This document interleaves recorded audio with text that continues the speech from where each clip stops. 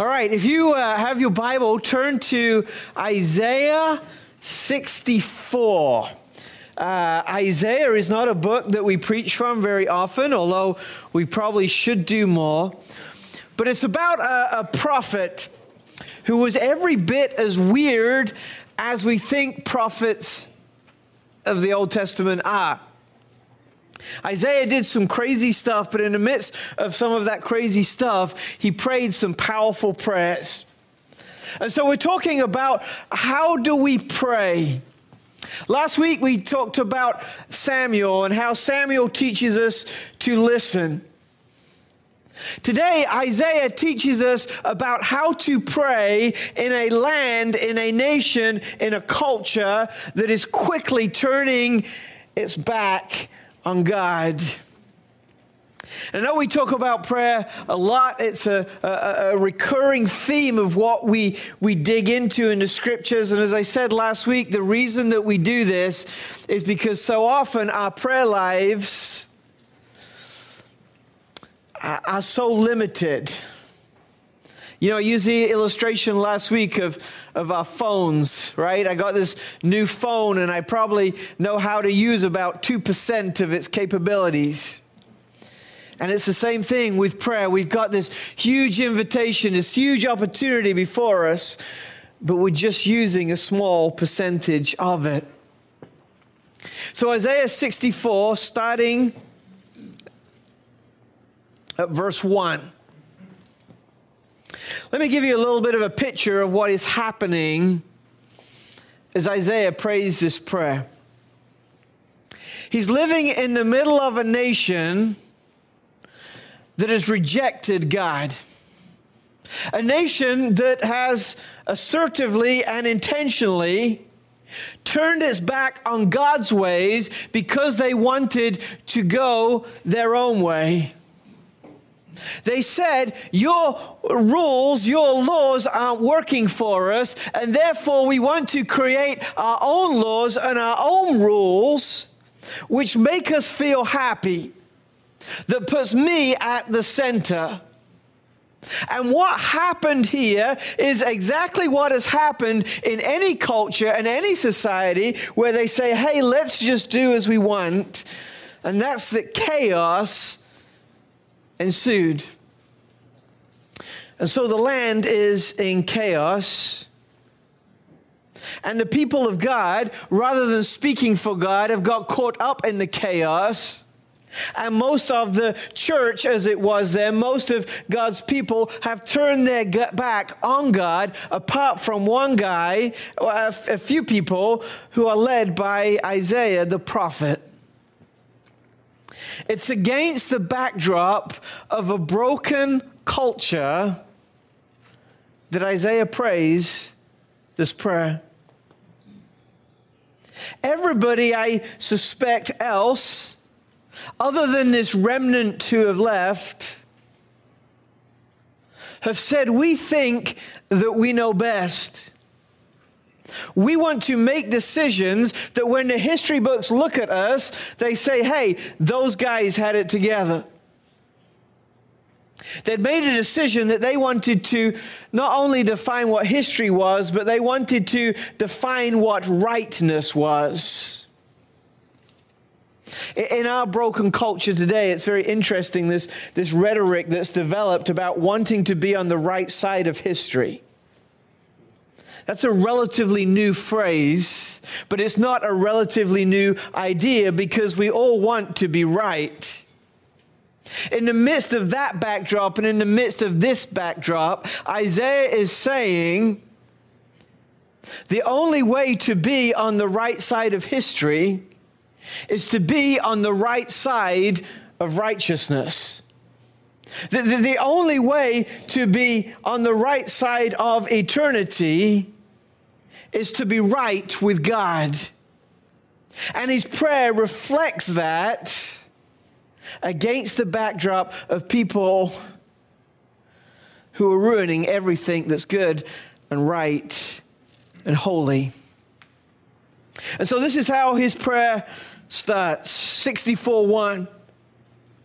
Oh God, that you would burst from the heavens and come down. How the mountains would quake in your presence. A fire causes wood to burn and water to boil. Your coming would make the nations tremble. Then your enemies would learn the reason for your fame. When you came down long ago, you did awesome deeds beyond our highest expectations. And oh, how the mountains quaked. For since the world began, no ear has heard and no eye has seen a God like you who works for those who wait for him. The first thing that Isaiah is praying in the midst of a broken culture is simply, God, would you show us that your way is the right way? That your way is the best way for us. His first word here is oh. It's this groan. This big sigh from deep within. Some versions say, God, would you rend the heavens? The word rend literally means rip, right? Would you rip yourself away from heaven and come down here so that a little bit of heaven could be established on this earth and in this culture that is so messed up? Other versions, my version says, oh, that you would burst from the heavens and come down. That needs to be one of our first prayers as we read the newspaper, as we scroll through our feed. God, would you burst into these situations? There's so much pain, there's so much ugliness, there's so much destruction. Would you just burst in? How the mountains would quake in your presence. When you show up, as fire causes wood to burn and water to boil, your coming would make the nations tremble. He's saying, God, would you show us your power? Would you burst in? And would you burst in with a fire that burns away everything that is impure? And would you boil away all the impurities from our society, from our culture? Would you show us your power? Because God, if you would show us your power, those who mock you would see the reason for your fame. He's saying, God, when you show up, people realize what is wrong and people see what is right.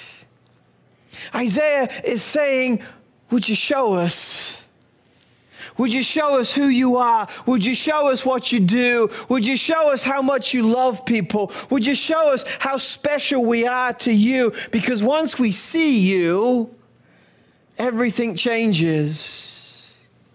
He says, God, you've come down before. And he's talking historically about some of the times when God has revealed himself to his people and how that has changed societies and cultures and nations. For since the world began, he says, this is our problem right now. No ear has heard and no eye has seen a God like you who works for those who wait for him.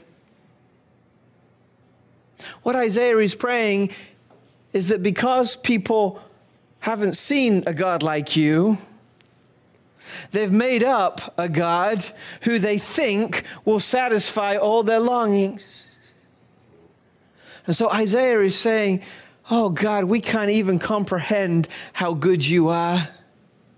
We can't see how good you are, but we want to. So would you come down and would you show us who you are? Because God, when you show up, everything starts to change in a very positive way. You know, I don't know about you, but so often as we walk through life, there are situations that we come across when we don't know the right answer. We don't know what to do. Or the conversation is so hard, or the setting is so difficult. And all we can say is, God, would you show up with me? Because if you show up, then I don't have to go through this alone. When you show up, there is some hope. When you show up, we can do this. But if you don't show up, we're in all kinds of trouble. I think we're at a state in our world right now where if God doesn't show up, we're in all kinds of trouble. That statement, no, is not one of despair. It's one of hope, because we serve a God who wants to show up, right? And it's our job as the church, as the people of God, to say, hey, God, would you show up? And if we see, and if we look, and if we pray, and if we wait, he does. Because God is faithful to his promises. You know, we've prayed a lot, right? God, show up, come down, rend the heavens, burst through. There's one key word that is crucial to this. It's found in the end of verse 4. It says, no eye has seen a God like you who works for those who wait for him. The secret to God showing up often is our patience. The secret for God showing up often is our patience. Our patience to keep praying, our patience to keep asking, our patience not to quit. God is true to his promise, but he requires our patience for him to do what he says. Sometimes he requires a patience from us that lives longer than we do. Here's what's remarkable about this verse. Isaiah is saying, show us. And so he prays patiently. But God doesn't answer this prayer until hundreds of years later when Jesus shows up. And in fact, this first part of the verse points to Jesus. He says, when you come, the mountains will shake. Remember the story of Jesus' death? It said the earth shook. And at Jesus' resurrection, 3 days later, the earth shook. Isaiah is praying a prayer that wasn't going to be answered until hundreds of years later. But he keeps praying it anyway. As the people of God in the midst of a broken culture, we must pray, God, would you show us? Would you show us your goodness? Would you show us your way? Would you show us your power? And he will, and he does. But sometimes we got to wait patiently. Isaiah prays, show us. Verse 5. You welcome those who gladly do good, who follow godly ways. But you've been very angry with us, for we are not godly. We are constant sinners. How can people like us be saved? We're infected and impure with sin. When we display our righteous deeds, they are nothing but filthy rags. Like autumn leaves, we wither and fall, and our sins sweep us away like the wind. Yet no one who calls on your name or pleads for your mercy. Therefore, you turned away from us and turned us over to our sins. The first thing Isaiah is saying as he is praying, is instructing us to pray, is that we pray, hey, God, would you show us your power? Because when you show up, when we see you, everything changes. The second prayer is equally important. And he says, God, not only will you show us, but will you save us? You welcome those who gladly do good, who follow godly ways. But you've become very angry with us, for we are not godly. He's saying we want some good. We want to do good. We want to do right. We want to do that which is just. But we just keep tripping ourselves up and we can't do it. And rather than becoming part of the solution, we become part of the problem. I don't know about you, but often that's my life as well. The Apostle Paul says it this way. He says, we want to do good things, but we can't. And we don't want to do bad things, but we do. And Isaiah is praying, you got to save us. We are constant sinners. How can people like us be saved? This isn't a rhetorical question. This is a question he wants the answer to. And he's asking the question of the one, the only one who in Christ can provide the answer. It says we're all infected and impure with sin. When we display our righteous deeds, they are nothing but filthy rags. I used to have this shirt that I loved. You know, you have favorite shirts and clothing and things like this. And this was a cool shirt. I mean, I thought it was cool, and I'm not the best judge of what a cool shirt is. But I used to wear it a lot, and some of my favorite pictures are of me wearing this shirt. And then one day, somehow, I got this big rip in the back of the shirt, and I couldn't wear it anymore. And it was somewhat of a hardship because I looked good in this shirt. And so I decided, rather than throwing this shirt away, because there was some good pictures that we had taken in it and it had some sentimental value, I decided that I would put it in the little plastic container in our garage that we use for rags. And the other day, I was cleaning some of the fans in our house, and I was using this old shirt to do so. Now, the top of the fans, I don't know if it's the same in your house, but in our house, they tend to gather a lot of dust. So by the time I'd finished, this favorite shirt, which I looked all right in, was covered in dust and dirt, and it was a filthy rag. Just like Isaiah is talking about. Our righteousness, the things that make us right, have become like filthy rags. So after cleaning the fan, I just kind of threw this rag on the floor a little bit and went on to my next cleaning project. The plan was to kind of clean up a mess afterwards. But in the midst of that, somehow this shirt found its way into the dirty laundry. And so it got laundered. And so it was somewhat clean, but it still had this rip in the back. But somehow when the laundry was getting folded, and God bless Tracy who does a lot of our laundry folding, this shirt got hung up in my closet. You weren't looking for rips. That's all right. That's not your job. So the next morning, when I'm getting up, I'm going through my closet. It's kind of dark. I don't want to wake Tracy. I put this shirt on, and I realize it's his favorite shirt. And I'm walking around, and I kind of bend over, and the rip rips a little bit more. And I have to take the shirt off and think, what am I doing?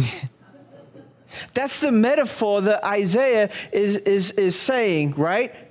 We have this righteous clothing that we think makes us look good, but then we realize it's broken, and so we use it as rags, and we make it worse, and we do with it things that we wouldn't do with any of our other clothing. But when it comes to our righteousness, you know what we do? So often we choose to wear the dirty shirt again, right? And we can't help it. We just do. We say, God, I want to follow you. I want to put on the right clothing. And then we go get ourselves all dirty. And so we take that dirty clothing off and we say, hey, God, forgive me. I'm going to be different now. But then we go back and we put that same dirty clothing on. The Apostle Paul talks about clothing ourselves with Christ, and that's what we should do because that's what can happen to us when we're saved. But rather than putting on this new clothing, so often we go back to wear the dirty rags, right? And so we have to say, God, would you save me? This great song that comes on the radio now and again, it's called Savior, Please Keep Saving Me.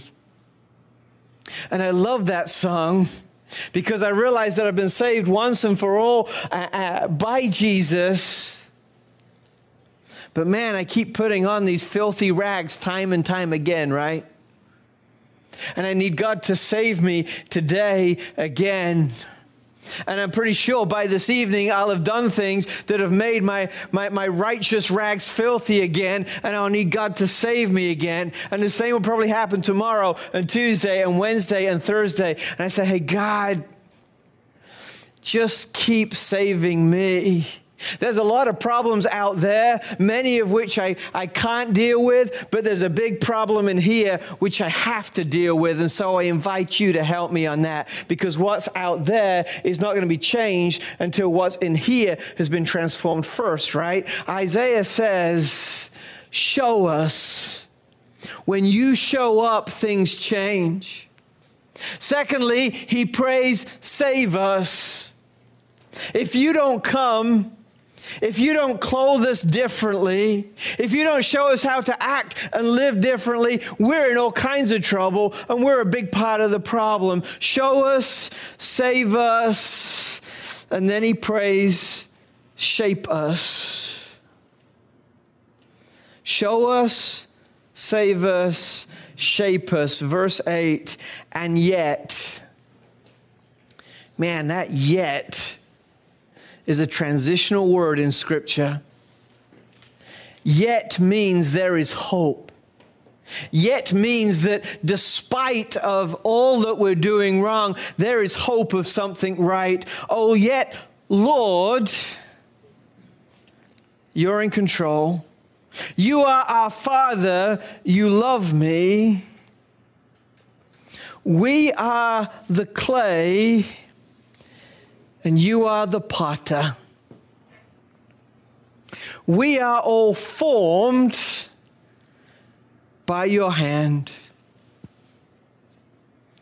So don't be angry with us, Lord. Please don't remember our sins forever. Look at us, we pray, and see that we are your people. Michelangelo was incredible artist. And what he would often do in his sculptures is his philosophy was a little bit different. He'd take some random rock with all its ugliness, and he'd say his job wasn't to create something, it was to reveal something. He said, if I can just smooth it out in the right way, I can discover what was there and what was beautiful all along. And I think sometimes that's how God views us. He made us, He created us, He loves us. But all this sin, all this brokenness has distorted us. And so we pray like Isaiah prayed. You're the potter, we're the clay. Would you shape us? This is a real hard part of prayer, because generally we become hard-hearted and stiff-necked. And when we see a problem, we say, hey, it's not my fault, it's their fault. It's not I need to change, it's they need to change. But Isaiah's posture is so different. Lord, you're in control. You're the potter. I'm the clay. Would you shape me? Would you smooth out my rough edges before you change their rough edges? Would you deal with the sin in me before you deal with the sin in them? Isaiah easily, and at other parts in the prayer, he goes on this rant against other people. But he realizes that he's not going to fix other people unless God has first fixed him. So he prays, show us your power, because when you show up, things change. He's saying, save us, because left from our own devices, we just keep wearing these dirty, destructive clothes. And then, God, would you shape us? Would you mold us, and would you form us? Verse 9, look at us, we pray, and see that we are your people. He's saying now, God, we're on your team. There's a whole lot of people who are living like they're not on your team, but because we're saying to you, would you show us and save us and shape us, that brings us on to your team. Verse 10, your holy cities are destroyed. Zion is a wilderness. Jerusalem is a desolate ruin. The holy and beautiful temple where our ancestors praised you has been burned down, and all the things of beauty are destroyed. After all this, must you still refuse to help us? Will you continue to be silent and punish us? He's saying, we're in a bad way. But God, I'm asking you to show us who you are. I'm asking you to save us. I'm asking you to shape us. And when we can pray those same three things, we get to answer this rhetorical question at the end. Will you continue to be silent, and will you continue to punish us? And the answer to that question is no. It's no. Because when we've seen God's power, when we've been saved by God, when we've been shaped by God, then everything changes and we are not punished forever.